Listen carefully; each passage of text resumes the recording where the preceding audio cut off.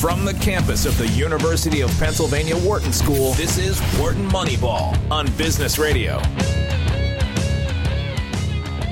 Welcome to Wharton Moneyball. Welcome to Full Hour of Sports Analytics here on SiriusXM. This is Cade Massey coming to you this week with my colleagues, collaborators, and friends, Eric Bradlow and Audie Weiner. Shane Jensen is out this week. He will be back. We are coming to you via Zoom as we typically do these days. And we are recording on Tuesday afternoon, also our typical window. The show will go up on SiriusXM tomorrow morning, Wednesday morning. It'll be replayed a few times over the course of the week. We'll get the podcast up on Wednesday as well. Appreciate you all being with us this week. We have a guest in the second half of the show. This is the format we're usually working with these days. Guest in the second half, Kylie McDaniel, ESPN baseball writer, is going to be with us. Fun conversation with him. He is an expert on baseball prospects and the draft. Terrific fun talking to him coming out of the draft about where scouting is in baseball. Lots to learn for other sports. It's kind of the cutting edge of personnel evaluation, what's going on in baseball right now. So a lot of fun with Kylie coming up in the second half. Gentlemen, we have open topics here for the first half hour. Pretty sure that the right place to start. Eric often wants to start with some random Cincinnati tennis tournament. Something happens with somebody. Well, we did have the hot dog eating. We had the hot dog eating contest, but let's not start with that. Oh no, my God, we almost got by without you mentioning it. But what I'm trying to say is, this is a week of the year where we fully honor tennis's place at the top of the program because it's Wimbledon right now. Not only is it Wimbledon, but it's been interesting so far. So, Eric, tell us what you're paying attention to on Wimbledon. Well, I mean, I think you have to start with the way Djokovic is playing. You know, I obviously age curves happen in sports, but I mean, I just watched him play today, the number 7 player in the world, Andrei Rublev, and this looked to be as good as I've seen Djokovic play in a long, long time. And he doesn't seem to be physically slowing down. He is speed. I mean, you can measure this. So they show statistics during the match about how fast he's running, how far he's run, everything else. You know, it would not surprise me if he wins the Grand Slam this year. He's got to be the favorite to win Wimbledon now for sure. He's in the semifinals. He's playing a very good 20-year-old, very, very good. One of my favorite young players, Jannik Sinner. But, you know, let's assume that goes the way we expected. Although I will say last year at Wimbledon, Sinner was up 2-0 against Djokovic. And then Djokovic beat him 6-3, 6-2, 6-2 in the last 3 sets, which is commonly what happens. You can beat Djokovic maybe for 2 sets, but let's say you beat him for 5. Okay. And then on the other side of the draw, you know, Alcaraz and Medvedev are still there. But the men's side seems to be Djokovic just seems really strong and unbeatable at this point. It wouldn't surprise me if he won the Grand Slam this year. And, you know, it would not surprise me if he ends up with 30 majors. It would not surprise me at all. Okay, so Djokovic in fine form and so far looking strong in the tournament. What about the other men? I mean, it's hard to I happened to watch a little bit, was it Saturday morning? I saw Chris Eubanks beating some Australian, and he's continued since then. He's into the quarters now. Is that against? He's into the quarters. Right? He beats Tsitsipas, who's the number 5 player in the world in the last round.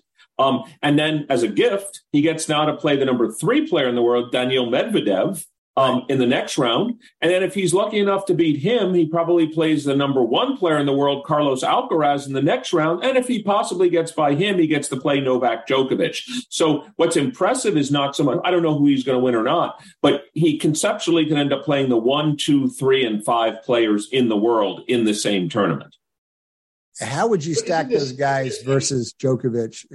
Where's Djokovic's greatest risk coming from? If you had to call it right now, is it Alcaraz the obvious easy answer? No. I don't think Alcaraz. I don't think grass is his best surface. I don't think the greatest risk comes from him. I think it's.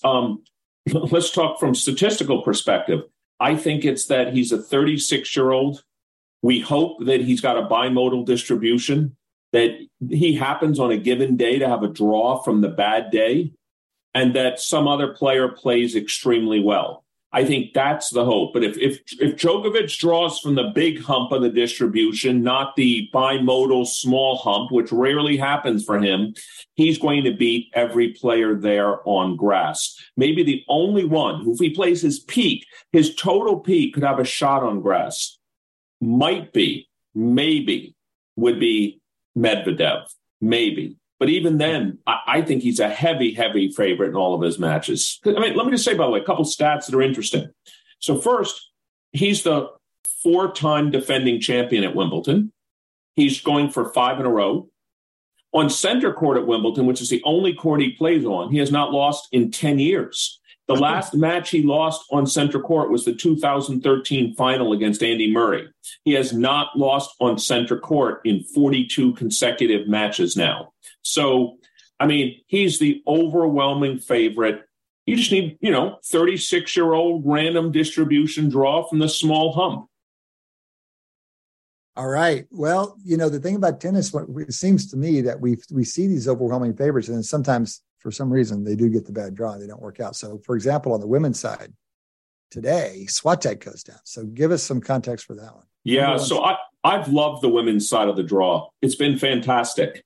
I mean, Alina Svitolina beat Iga Swiatek today. She should have beat her in 2 sets, but she beat her in 3. Swiatek, again, except for a guy like Djokovic, not everyone is great on every surface. Swiatek has won 3 French and 1 U.S. Open. So she's great. The U.S. Open, surprising. She's not a great grass court player. Actually, this is her best performance at Wimbledon. And so the fact that a big hitter like Svitolina beat her is not surprising to me. Von der Rosa then beat Jess Pagula, the U.S.-based player. So what's interesting is on one side of the draw, we have 2 unseeded players. So actually, there will be an unseeded women's player in the finals of Wimbledon. We know this. We know this for a fact because they're playing each other. In fact, Svitolina, who just had a child this year, although she had been number 5 in the world, she was a wild card to get into. She was given a wild card. She was not ranked high enough to be in the draw. And she's likely, I think, in my view, to be in the finals. So the women's side is wide, wide open. Of course, the defending champion is on the other side of the draw, Elena Rybakina. And of course, Aryna Sabalenka, who's also been winning a lot of majors recently, is also on the other side of the draw. So the other side of the draw is just an absolutely brutal side of the draw. This side of the draw has been much more wide open. All right. Well, these things are going to play out over the next few days. We have the women's final typically on Saturday morning. I'm assuming the rain still do. And men on Sunday. Meantime, I know you guys are distracted by other sports this week. We had the home run derby, part of the All-Star break last night. I think Adi enjoyed that thoroughly. Adi might give us a rundown, but then, of course, I want to hear your thoughts on the game itself. We've got the rosters were announced last week. We didn't really have a chance to talk about it in detail. What are you guys thinking? Well, one, talk to us about the home run derby, and then what are y'all thinking about the game and the roster? So the home run derby I always find to be just enormous fun. It's like a pageant, and one of the nice things about baseball is that it has this incredibly isolated individual performance aspect of it, and you isolate it even more when you do the home run derby. You get to see just how incredibly impressive these hitters are, but it's a competition, so it's a lot of fun. And they seem to be incredibly impressive home run hitters. The batch this year, their percentage rate, I don't know if this is something that has been calculated historically, percentage of balls that they were served up, and they're meant to be hit out of the park, obviously, seemed to me higher than I've ever seen kind of across the board. The only one who seemed to have some trouble was Mookie Betts. He did not hit that many, and in fact, he did seem a little overmatched. He's an amazing home run hitter in the game, but doesn't quite have that immense power. And there's a lot of benefit. You get an extra 30 seconds if you hit 2 balls over 440 feet, and that's a really long shot for him. And of course, how many people got that bonus? Most of the others did it. For someone like Vlad, it's easy picking. He's strong enough and big enough to do that pretty easily. But my final 2 comments. Number one, it's really important to have someone who throws exactly where you want it every time. And there was a lot of variation. Alonso, who's an amazing home run hitter, was stuck with a pitcher, a very good batting practice pitcher, but was not practiced, and was throwing lots of pitches out of the strike zone or low and outside. And that just cuts your power down. And of course, Alonso's a beast, and he's hitting home runs the opposite field, but he's not going to win with that kind of path. Yeah. But finally, what was missing from this year. But Adi, just a quick question. Is the rule, just to remind me, Years ago, they switched. It's based on number of swings, right? It's not based on. No, it's time. It's time. Oh, then that's totally different. Okay, then totally so it's different. In the old days, you got swing, and they would just take pitch after pitch after pitch until they got the one they want. This is far better.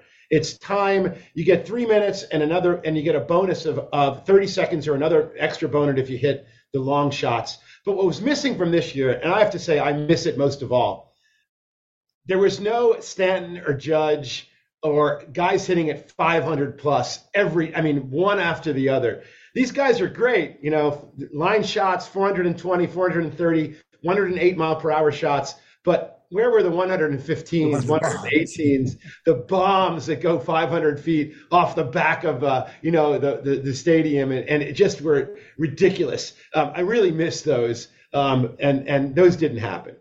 Well, speaking of which, let me ask you a question. In the last week, didn't Ohtani hit an almost 500-foot home run in the last week or so? Ohtani did in a game, but of course he wasn't at the home run derby.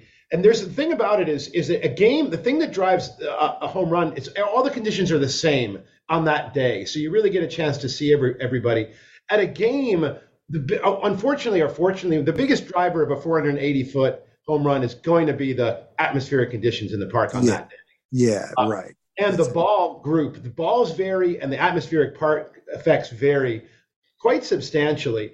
And so that's the reason why you're seeing 480 on a given day. But Stanton and Judge, these guys can hit 500 on really any day. Well, let me ask you more from let's call it a conservation of energy perspective. If you actually want to win the competition, shouldn't you throttle it back and not try to hit it 480? Like, shouldn't you take a bunch of 90% swings and hope to hit them all 410 and just yank it, or 350, 360, just yank them 10 feet over the fence, not 100 feet over? Absolutely. It seemed to me that that's exactly the strategy that wins the best. I mean, I thought Rodriguez was fantastic, but he seemed just utterly gassed by the time it got to the end. I was going to ask you how exhausted they were. 3 minutes of giving it all you got, as many swings as you can get. That's going to be a bit of a workout. I mean, these guys are professional athletes, but still, they don't do that at the plate. All right. What about the game itself? What are y'all interested in seeing, watching? What intrigues you about the rosters? Anything? Or are you not interested? Baseball has the best all-star game, but that doesn't mean it's a good game. It's not, for me. It's just so many young players from a couple teams, the Braves. I'm not excited about it. How about you, Eric? Yeah, definitely not excited about the game. I'm looking at the rosters right now. I mean, I'm just trying to think. So, how many players am I excited to see play? I'm always excited to see Trout play. Randy Arozarena, who was in the finals, my understanding of the Derby, he's a guy that's playing. I assume Aaron Judge is not playing. There's no way he's playing. Is Shohei playing? Is Ohtani playing?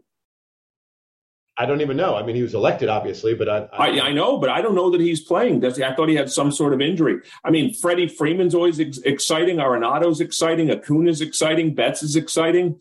But there's nobody. I mean, I look at this, and I know we're going to talk about it next week. I don't look at this and say, "Wow, this is like Hall of Famers, murderers row right here." There's some very good players here, but I'm not excited about any of them in particular. What strikes me, Eric, is a little bit different. It's very much driven by what kind of year you're having at this particular year up into this point. Great point. Less kind of model averaging, if you will, than we used to see. I mean, I remember like Rod Carew would be in it every year, right? Or George Brett, or the guys who were great, and you just honored them with the All-Star game, regardless of the season that they were having. I feel like we do a little bit less, maybe less of this, or more of it. I mean, obviously, as Maddie just put up in our chat, Cole is the starter for the AL, but by metrics, he's at least in the top 5 pitchers this year, at least by most standard metrics, and certainly by WAR. He's very likely deserving of that. I wish, one of the nice things, if you also, now that every team plays every other team every year, you get to see everybody, and it's less of that excitement to be able to watch the players that you only read about, get to see them on television. And that, of course, is our modern era. Everybody's available all time, every day. And that takes a little bit away from the All-Star game. Well, let me ask you a question. Do we have any data on the following? Since we're obviously an analytics show, maybe the reason Rod Carew, George Brett, et cetera, were in every year is because they played great every year. So is there evidence to suggest that players don't have that extended period of time of greatness? That, in other words, the other possibility is they didn't do model averaging before, or season averaging. Just guys, there were just a handful of guys that were first ballot Hall of Famers that played great all the time. I don't know the answer to that, but just think back to the late 1970s. You got every year you knew the all-star Hall of Famer catcher, Hall of Famer first baseman, second baseman, shortstop. Every year there was barely. But maybe what if it's because we didn't know as much about what they were doing? What if they just got by on reputation alone? What if it was self-fulfilling in that way? Yeah, that's right. Well, also we were letting statistics like RBIs drive those decisions, and those are obviously far more robust year to year, and they used to be more stable because we didn't have this jumping around that we do in the lineup, and RBIs I think are potentially less interesting as a stat today than they were back when. Maybe you're. Oh, sorry. Go ahead. Are players from the blue blood teams overrepresented in the Hall of Fame, conditional on their actual achievements? Like, so if you ran your models, historical models, look, I'm thinking about like baseball, we used to only watch a few games a week, and everyone's watching the same teams. It's like college football back in the day. And so you get to know the blue blood teams essentially. So it just leads me to wonder if Hall of Fame, if the team you're on drove most of what happened, not most, but a big chunk of it as opposed to the actual production. Absolutely. For starting pitchers, unbelievably so, because wins were one of the most important Hall of Fame stats for forever. And wins are extremely correlated with big name blue blood teams. And that's a giant predictor. And it took, by my measures, and maybe next week we'll talk about it, I have a new measure of WAR for starting pitchers. Nolan Ryan is actually one of the best 5 pitchers ever. Oh, for sure. The guy's 50-50. He's a 500 pitcher over his career. But he played for terrible team after terrible team after terrible team. And most kind of, if you will, stiffed pitchers on the starting pitcher side are all pitchers who played for pretty crappy teams and then just didn't get the attention, didn't get the Cy Young awards that they deserved. They didn't get, and clearly didn't get the Hall of Fame vote. So it's something that's really important. Mm-hmm. So Matt's asking the very reasonable question: how many deserving All-Star games did Jeter get? He had 14 of them. How many? Come on, Matt! Are you just trying to razz on our Jeter? Come on. But I think it is fair to say you look at the starters in this thing, and you say, look, Trout's a Hall of Famer. We all agree to that. I think Aaron Judge will be a Hall of Famer. I think Shohei will be a Hall of Famer. So that's 3 on the American League side. On the National League side, it's just hard to say. Maybe Mookie Betts, maybe Acuna. It's hard to say. It's early in his career. I just posted on Wharton Moneyball this week on W Moneyball. I think Freddie Freeman's a Hall of Famer. I think he's been I think he's got a shot to get the 3,000 hits and 500 home runs. So I think, and being the 5th or 6th guy to do it. But there's probably 5 Hall of Famers here out of 18 players is my prediction. And so that's not as exciting as the old days when it might have been 13 Hall of Famers and 5 non-Hall of Famers. I would agree. I'd love to see that stat calculated, just either look historically how many there were and currently how many there are predicted. We have pretty good predictions. Trout is undoubtedly in already. If he played 1 or 2 years, we'd basically be saying he's in regardless of what he does. I would say Judge has to prove himself. He's got a long, long way to go, but his trajectory is good. Shohei, same thing. If he retired tomorrow, he wouldn't be in the Hall of Fame. But where is everybody else? Freeman is probably the only one who's close to being like, if he retired within a couple of years, he'd make it. Doesn't have anything to prove. I think it's way lower. 5, it might be the expected value, but at this point, there's only one sure thing on the roster, and that's Trout. Agreed. We're teasing. Adi's got a model, not of active players, but of the guys who are coming up in the queue. And his model is giving us things like predicted year of inclusion, predicted number of ballots. Good fun, Adi. We've got the election ceremonies or the ceremonies coming up next week. And with that, we'll do a little bit more detail on Hall of Fame. Guys, let's go to the other end of the spectrum in a player's career and talk rookie league basketball. There's also actually other news coming out of the NBA. They're following the NFL model of figuring out how to make the league in the news 12 months a year. Now, they've already got a long season, but now they're making good news over the course of the summer as well. So one, Wembanyama made his debut in the rookie league. This is, again, the supposed best prospect since LeBron.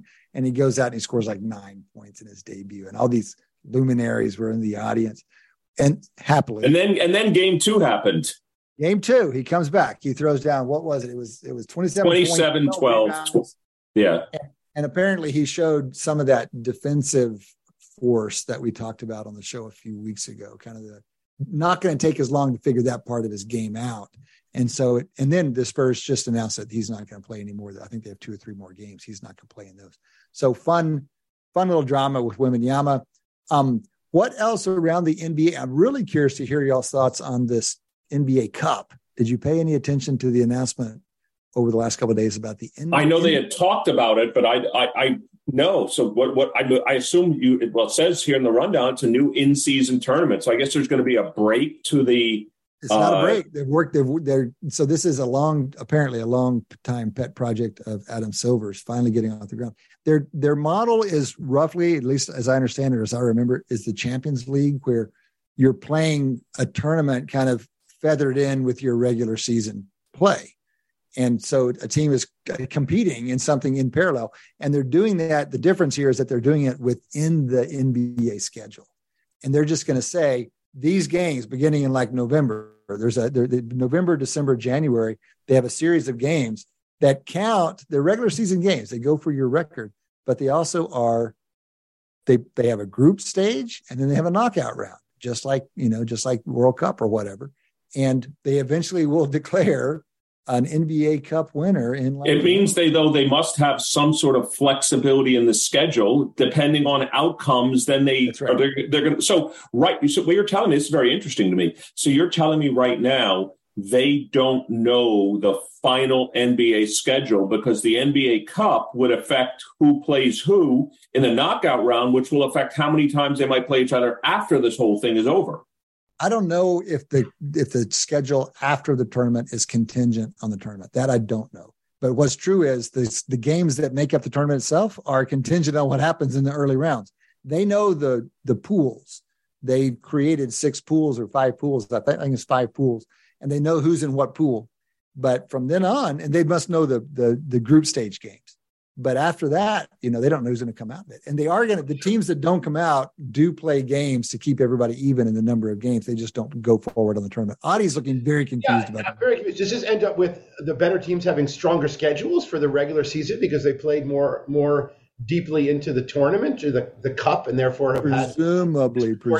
But I mean, note that this is very different from the NBA playoffs where you have best of 7 series. These are knockout games. Yeah. Does anybody care? I mean, do the teams care? Well, that's the question. And the NBA is framing this as, look, people didn't care about the play-in games the first time around either. Then 2 years in, we realized, oh my God, this is fun. And oh my God, here comes the number 10. No, but the play-in games affect who wins the NBA title. This NBA Cup doesn't.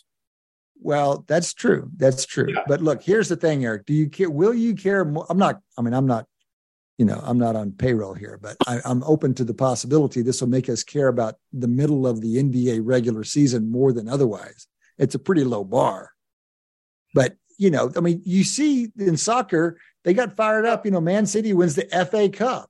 And it's like one of the 3 things. They won all 3 this year, right? They won Premier League, they won Champions League, and they won the FA Cup. Who the hell knows what the FA Cup is? Well, it's all these British teams. They all play one big tournament, and they apparently care. So who's to say this doesn't become one like minor? No one cares as much about the FA Cup as winning the Premier League, but they apparently care about it some. They care. The fans will care if the players care. That's it. If the players turn it into something important to them, the fans will come and follow with great intensity. Well, it probably goes both ways. But by the way, Matt tells us that the FA Cup started 150 years ago. So just wait 150 years and they're going to really care about this thing. It's interesting because I'm reading this wonderful book called The Baseball 100. And one of the things that you read historically about baseball is that playoffs and World Series victories were so much about money. And they needed it. Salaries were low, and the share of the World Series wins was huge. And they would play intensely to win the World Series or be in the World Series for money. I just can't see. Okay. Adi, these guys are smart. They've come. They know this. So yeah, but they get so much money anyway. I mean, what is it? But it was $500,000. You win the thing, and it's an extra $500,000 per player. You play in the finals, and it's like $250,000 a player.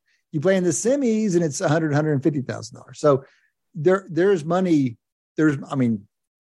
Maybe these guys don't care about 500,000, but I suspect they do, at least a little bit. Some of them. Some do, right. Some do, some don't. The thing that would really get them is if you counted these games more than a one. That would get them excited. Now that would be a design like count these games as like 4. Well, seeding. We should take bets on how much this matters or how much attention this gets or whether anybody cares, say 2-3 years into this thing. And I think the NBA is pretty good at figuring these things out. And if it's not quite right, I think they probably tweak it. So I'm optimistic that it's at least, look, guys, we bitch about the regular season all the time, and it seems excessive and unnecessary. And here comes a little bit of wrinkle. Maybe the Thunder wins the NBA Cup in the middle of the season. It's like another little. Well, you point out an important point, which is how correlated will that be with the NBA champion? How correlated will it be with the regular season record? And in some sense, it's hard to measure effort, although with video and stuff now we might be able to. But in some sense, they're hoping in a lot of ways that it's very correlated. Well, that's it. I mean, you don't want it perfectly correlated, right? You kind of want to spread the awards around in some sense. Yeah. Matt's saying also knockout. I mean, we don't get enough knockouts in basketball. My God, everything's best of 7. So knockout adds some interest to it. And that's going to break the correlation to the winner of the. Well, great point. All right, team. That has been the first half of Wharton Moneyball. We still have another half to go. We have a great little interview coming up on more baseball. Good fun. Come back and join us after the break. You're listening to Wharton Moneyball on Business Radio. Welcome back. Welcome back to Wharton Moneyball. Welcome back to the second half of Wharton Moneyball, a full hour of sports analytics here on SiriusXM. Rolling into the second half of our show, this is Cade Massey along with 2 of my 3 longtime collaborators. Adi Weiner is in here. Eric Bradlow is in here. Shane Jensen out this week. He will be back. We are delighted to welcome onto the show. We had Kylie on about a year ago, I think. Kylie McDaniel coming back on the show, talk baseball. Kylie is an ESPN baseball insider, covers a wide range of topics there, baseball topics, draft, free agency, relevant right now. Previously, Kylie wrote for Fangraphs. Before that, he worked for 4 different Major League Baseball teams. He's been around the world of baseball. Kylie, welcome back. Good to see you. Thanks for having me. Thanks for making time for us, man. You're just in from Seattle, right? Up at the All-Star break, home run derby last night. What'd you catch? So I went up on Friday. There was a high school All-American game in the, I guess it's T-Mobile Park now. I was about to call it Safe Go. Then Saturday we had a rehearsal for the draft broadcast. And then Sunday I think we did 7 hours of live TV for the draft, which was incredibly tiring. And then yesterday I flew home and crossed all those time zones. And today I had to finish up my first review of the sort of first impressions, 10 things that impressed me, or 10 teams that impressed me from the draft so far. And then it is wrapping up right now. And then Thursday and Friday, I'll have a more full thoughts on all 30 teams and all that good stuff. So the whole year-long marathon just ended, and we're about to start, I guess, another 363 days of marathon again. Right. I mean, the baseball draft itself is a bit of a marathon, but of course it comes at the end of a full year of marathon. Kylie, you mentioned a high school all-star game. Is that just for show, to add some ceremony, or are guys still being scouted that late in the process? Oh, no, it's for next year's draft. So the sort of thing that had normally happened is you would have the stuff, essentially 365 or however many days ahead of time would start the day after the draft. And they kept all that stuff in place when they moved the draft back a month. So now some of the stuff for next year's draft happens before this year's draft, which is incredibly confusing. All right. Well, tell us a little bit about what you saw in the draft. And I'm curious about this I'm right, am I not, that the combine is a new thing for Major League Baseball. The combine, of course, is a longstanding major gathering in NFL circles. Is it a new thing for baseball, or is it just getting a new profile lately? I believe this is like the third year. It's the first time I've been that MLB is trying to figure out ways to get all of the media there. This year, for example, I believe all media members had their own suite at the D-backs ballpark in Phoenix, because there's like 60 suites and 30 teams. And so there's like 30 empty suites. And they're like, hey, if you guys come, you can have your own, which is weird. I was just sitting there by myself. I did an interview for ACC Network TV, and they're like, what are you doing? Like, you have the whole ballpark to yourself? I'm like, well, we're in between events right now, so it seems like it. But yeah, they ended up having, I think it was like hundreds of kids there, and they have a bunch of new rules to try to encourage kids to go, where you can't have private workouts if you're in the top 300 after the combine. So there's like 2 or 3 weeks there where all the team, you can't have a private workout. So you have all the workouts early, and then obviously a lot of the kids will be going to the combine. And there were, I don't know, like 40 bullpens, like 100 guys taking BP and infield. There was a high school game that was like 12 innings. They've really like sort of upped the profile, whereas the first year it was sort of like maybe a 3rd or 4th round pick will show up and turn into a 2nd round pick, like a handful of them. Maybe a 1st round pick will get guilted into taking batting practice so they can say he was there. And now between this and the MLB Draft League, which is like some of the minor league affiliates that were trimmed in the last CBA, those now have, you know, say 7th, 8th round picks turning into 4th round picks. All the teams get data. There's a lot more sort of blanketing of information, as opposed to in the past, it was like, if you found out April 15th about a good player and a season ended soon, you just wouldn't find out about him. And there just wasn't a way to do it. And now there's a lot of different avenues to get your information out there. Okay. Well, you, as a baseball follower, as a baseball interest, you just spent a lot of time in the draft. You're writing about the draft. Did you learn things about players at the combine? Did you find it a valuable source of information? Yes, I didn't think I would. I was sort of, we'll say, encouraged to go. I didn't want to make it part of like my travel budget. There was a kid named Devin Saltaban from Hilo, Hawaii, who I had literally never heard of. I would have heard his name sort of late in the process. He was playing well at the draft league, and so I was kind of curious about him. And at the combine, he just like fit in with all the other kids that looked like they were going to go in the 3rd or 4th round. And I think he went in the 3rd round yesterday. And I think he's maybe the biggest example of someone who would have sort of flown under the radar enough to not have enough demand, that he then got his skills out there, which obviously, as you can imagine, being a high school kid in Hawaii with real tools that nobody scouted until that spring, and then didn't get to face any velocity during the spring. How would you prove that you're good? And so he's a great example of the things that can happen that, you know, I would imagine he made hundreds of thousands of dollars because of this process. Wow. Kylie, what kind of things do you think are observable in the combine, a baseball combine, that would be predictive of actual performance in Major League Baseball? Like, I mean, obviously, if a person can throw hard, that would be good. If someone can hit the ball, but I mean, they're probably not facing major league quality pitching. What kind of things are they looking for to measure that will be predictive? Yeah, so like one of the things I mentioned on the broadcast is the very tippy top level of amateur baseball. So if you take like LSU, Wake Forest, and Florida at the very end of the College World Series, that level they were playing at was still like a hair below low A. So because there's still 4 or 5 guys on the field that aren't going to make it to low A or will be like backups. And so it was basically like a bad low A game, but there were 2 or 3 guys that'll probably go straight to high A, like Paul Skeens or whoever. So to put that in context, that means every single player in the draft, no matter how good or advanced or how much track record you have, you still will be surprised by what will happen at low A. Like, you don't really know yet. Which is probably depressing. I think the average fan thinks that level of baseball is double A. It's like not even close. So to that end, teams are looking at qualities that players have. Like, no one is put, like, for instance, Tim Lincecum, Justin Verlander, they were top 10 picks and won Cy Youngs. They didn't even barely throw changeups in college. It was by far their 3rd or 4th pitch, and they invented it as their best pitch in the big leagues. So in that case, you're looking at guys that are good at things, and you're drafting them because they're good at things, but you feel comfortable taking them because they're good at learning new things and developing and have what it takes between the ears, the mental makeup, things like that. And so at the combine, you're looking at essentially traits, and you'll see them against guys that are their peers, which is essentially equivalent to rookie ball, the lowest level of the minors.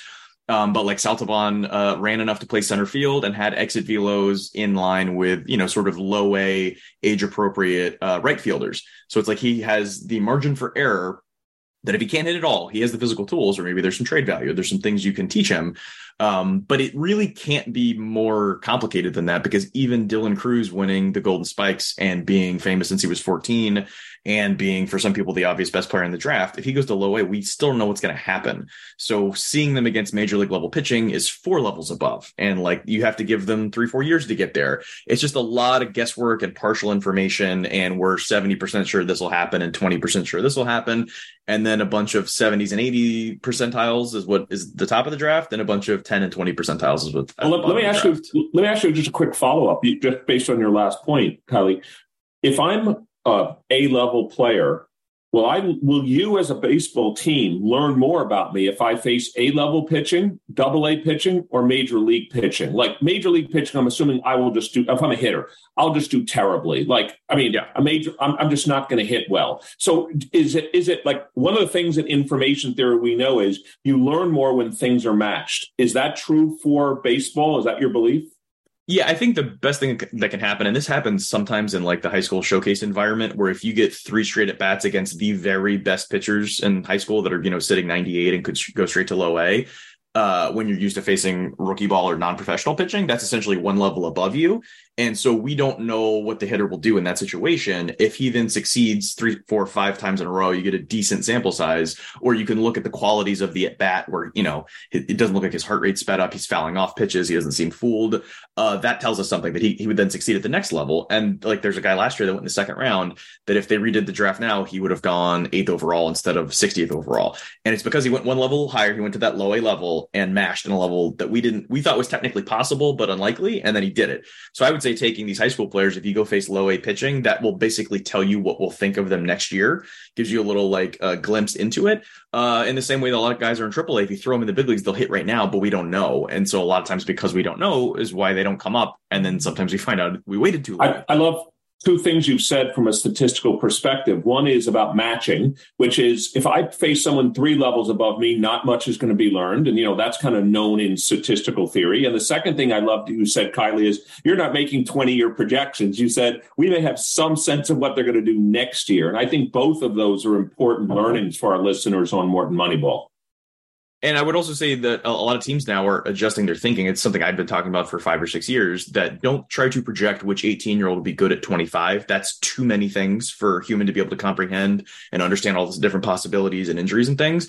Say who's going to have the highest trade value in 2 years. That's probably a better guide for where you're headed. And so in that same way, like there's guys we've talked about when I worked for the Braves, like, hey, we had this guy off of our draft board. It turns out he hasn't been that good, so we were right. But in between that, he went from being worth $0 to being worth $60 million in trade value. Now he's back at 0, but that $60 million is worth something if you kind of knew what was going on and could capitalize on it. Certain teams like the Yankees are very good at this. Once a guy realizes value and probably isn't a starter on a playoff team, they get him out the door immediately. Wow. Well, this was leading to my next question, which was how much difference do you see in the clubs? You're moving from the showcase and the combine to the actual draft. You've just watched this. You've just been reporting on it. You're writing on it now. How would you characterize the differences across the league? Are there differences? I mean, in football, the evidence is pretty strong that teams don't differ in their ability to identify talent. They might use the picks more strategically, but in terms of just picking players, it's just so hard. It's not that they're not good at it. They're kind of equally good at it. Very hard task. The way you're describing baseball prospects, it sounds much more difficult, frankly. I haven't seen that exact study reference to baseball. I'm pretty certain that that's sort of a universal truth. And I have, I guess, recognized anecdotally that that's true. Because I did an exercise, or I guess we prepared to do an exercise with Jeff Pass and some of my coworkers, where we were going to sort of draft a front office where if you have, 7 different departments, like, amateur scouting, player development, draft scouting, hitter and pitcher development, big league coaching, whatever. And Passon asked me, he's like, what would be your strategy if we did that? And I said, well, I would draft all of the other departments before amateur domestic scouting for the draft, because I can make a case that there's like 15 teams that are the best. And every 2 or 3 years, it kind of changes based on like who seems to sort of be on a heater right now. And I think that's because it is one of the most efficient markets aside from maybe big league free agency Because there's still certain teams that like will reliably get a big leaguer out of minor league free agency every year, like sort of discarded players from AAA. And in the draft, it's like no team is laugh out loud terrible at it. Whereas like the Rockies had a stretch where like they spent $200 million and got nothing for it. And it was sort of hilarious that they could be that bad. And in the draft, like every team gets pretty good players every year, and no team is killing everybody, and no team doesn't miss at all, and no team is 100% at anything. And it's kind of amazing that this high school college level is where that level of efficiency and competition seems to be almost most robust. What's your belief, Kylie, on how much is kind of unmeasurable? Because, now in the world of artificial intelligence, video technology, tracking technology, big machine learning models that can be fit, in some sense, we can incorporate human judgment, scouts ratings. We can measure their body motion, body size. We can collect all kinds of data. Do you think that's going to lead to really good predictions, or there's just going to be stuff that's unmeasurable no matter what we do? So we have a bit of data on that, although it's, I would say, a little bit muddy, that I think teams realized, say, 7-10 years ago, that there's just simply too much information for just even a group of people to properly weigh. And so we had the introduction of draft models or algorithms, or however you want to refer to it. All 30 teams have one now. I would say 20 of them are very focused on them, and maybe 5 or 6 are so focused that they essentially let the computer make picks for them. Like I've been told there's a team that they walk up to the board and look at a player and they're like, all right, how much does he want? 500K? And someone's like, the computer says 400K, can't sign him. Like it's like that distinct. And I asked someone that worked for that team, if you imagine a player that like never pitched in a game, but threw 190 miles an hour in a bullpen, how much could you give him? And they were like, no stats, no internet rankings, nothing to plug in, just that bullpen. He's like 300K. We couldn't give much more than that. And I'm like, if this guy goes 400 miles an hour, they're like, no, it'd still be the same number. Like there's just a cap on how much we can pay him if we don't have enough information. And I intentionally mentioned internet rankings because that's a big part of it. That they've basically found we need the wisdom of the other 29 teams. They're not going to tell us, but Kylie and a couple other people are talking to the other 29 teams. And we need to sort of, like I've seen the reports the teams have when I work for them. They are all over the place. There's a lot of opinions. There's a lot of people that don't take all the pieces of information into account. There's people in the office that can do that, but you need to sort of smooth out some of those weird parts. And sometimes those weird parts are someone finding a Hall of Famer like Albert Pujols that the other 29 teams didn't know. Most of the time, it's a guy that doesn't have his scale calibrated correctly, and you need to kind of adjust it to make it like usable information. Mm-hmm. Mm-hmm. So, Kylie, 2 questions, both about high school versus college players in the draft. First of all, I still see a lot of high school players. So if you can tell me a little bit about how much relative forecasting ability do you have with that fairly large age differential. You guys 17, 18-year-olds versus 21, 22-year-olds. And secondly, what is approximately the current premium? The obviously probably have to pay a lot more to sign a high school player than a college player, because the college player doesn't have alternatives anymore. They have to either go play baseball or do something else. So high school can threaten to go back and go to college. So just can you answer a little bit about both of those? Yeah, it's a real, as much as you want to make it a science, it's still a lot of an art, because there's so much that can be, I mean, teams obviously are trying to figure out like how much will a kid grow? How much will his bat speed increase? I know there's one team that has like a very specific thing that they notice in, they found the best predictor of a player's velocity is not how hard he's currently throwing.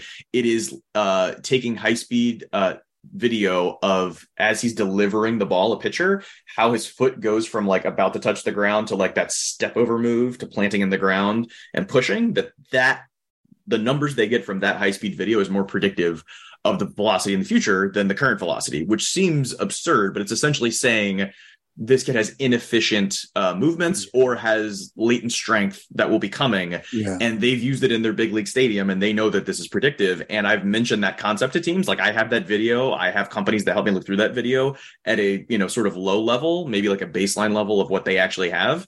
And they've told me, yeah, when you put that tweet out about that guy with the really good data, he has good data. We have a little more detail on how good it is and what it means, but like you're getting a little bit of signal there, essentially a company giving it to me for free to put on the internet.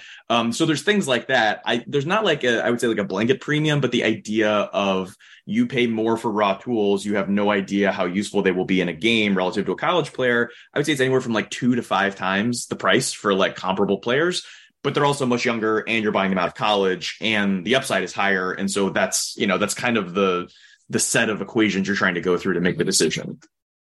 How much do they take? How much do teams and how much do you also think about uncertainty? Like my point estimate of player A is higher than my point estimate of player B, but there's so much uncertainty around A, I might even suggest us taking B. How much do teams take uncertainty into account when they're drafting, making up contracts, or thinking about the role of analytics?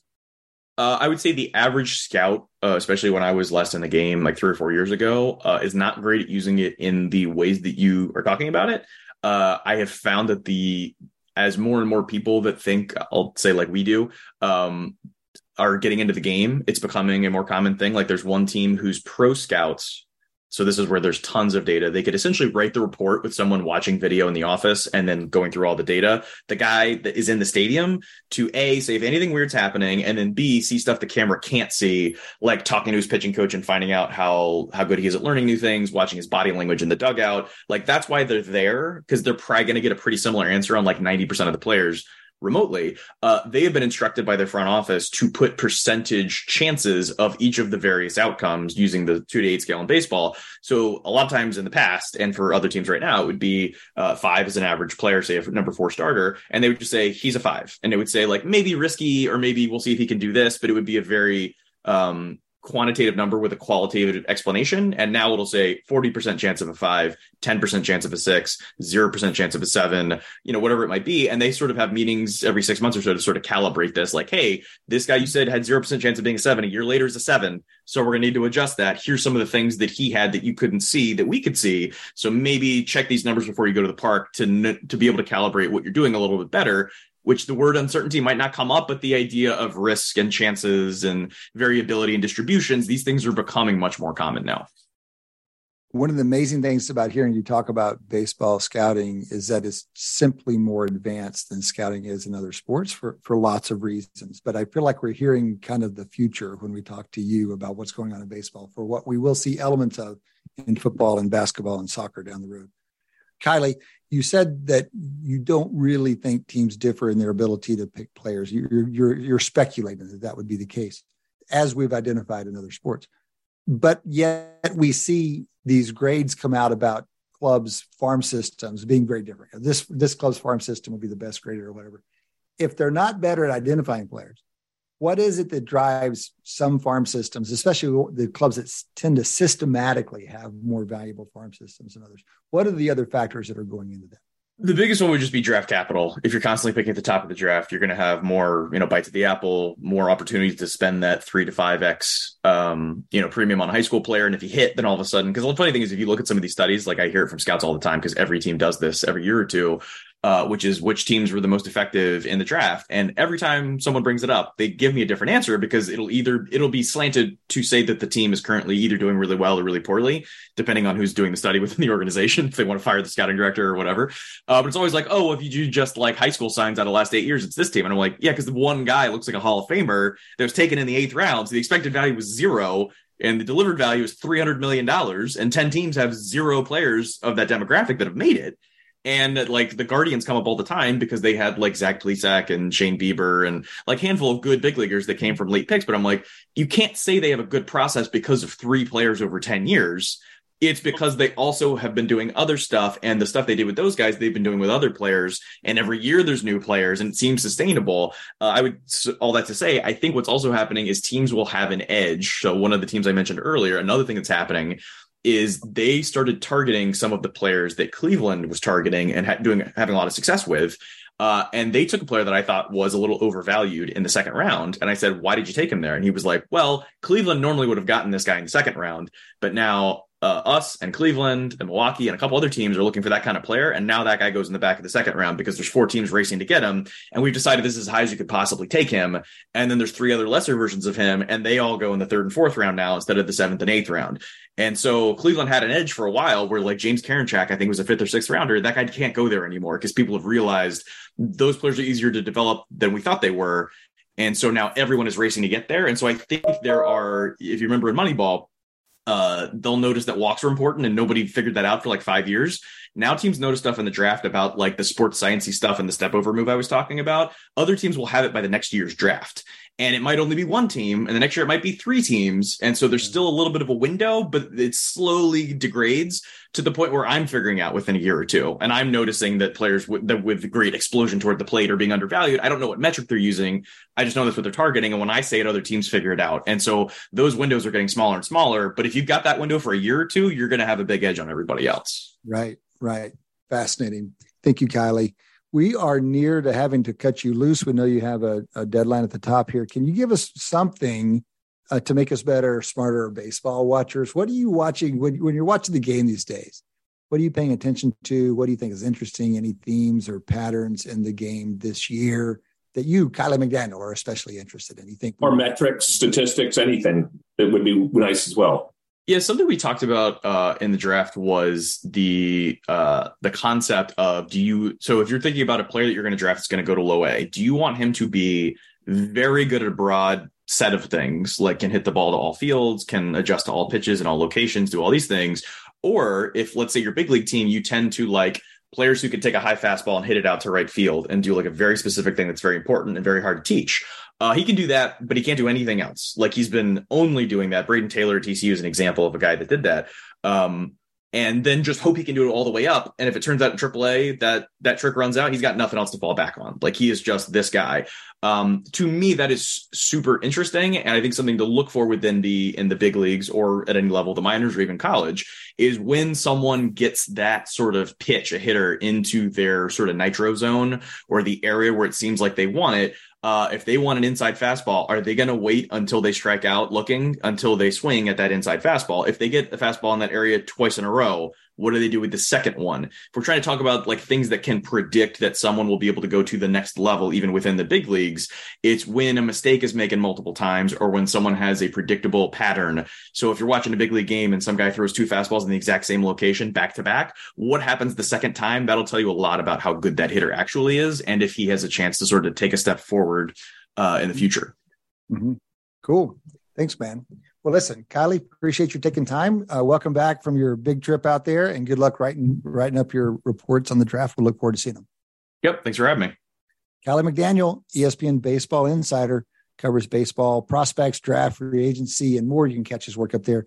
Formerly wrote for Fangraphs, and before that, Major League Baseball. He's been a repeat guest here on Wharton Moneyball. That has been a full hour of sports analytics here on SiriusXM for the whole crew. Adi Weiner and Eric Bradlow have been through here with me for the whole show. Shane Jensen, in absentia, Matty Datz, the boss man, Deion Simpkins, the associate boss man. Appreciate you guys listening. Come back and join us next time. Between now and then, enjoy your sports.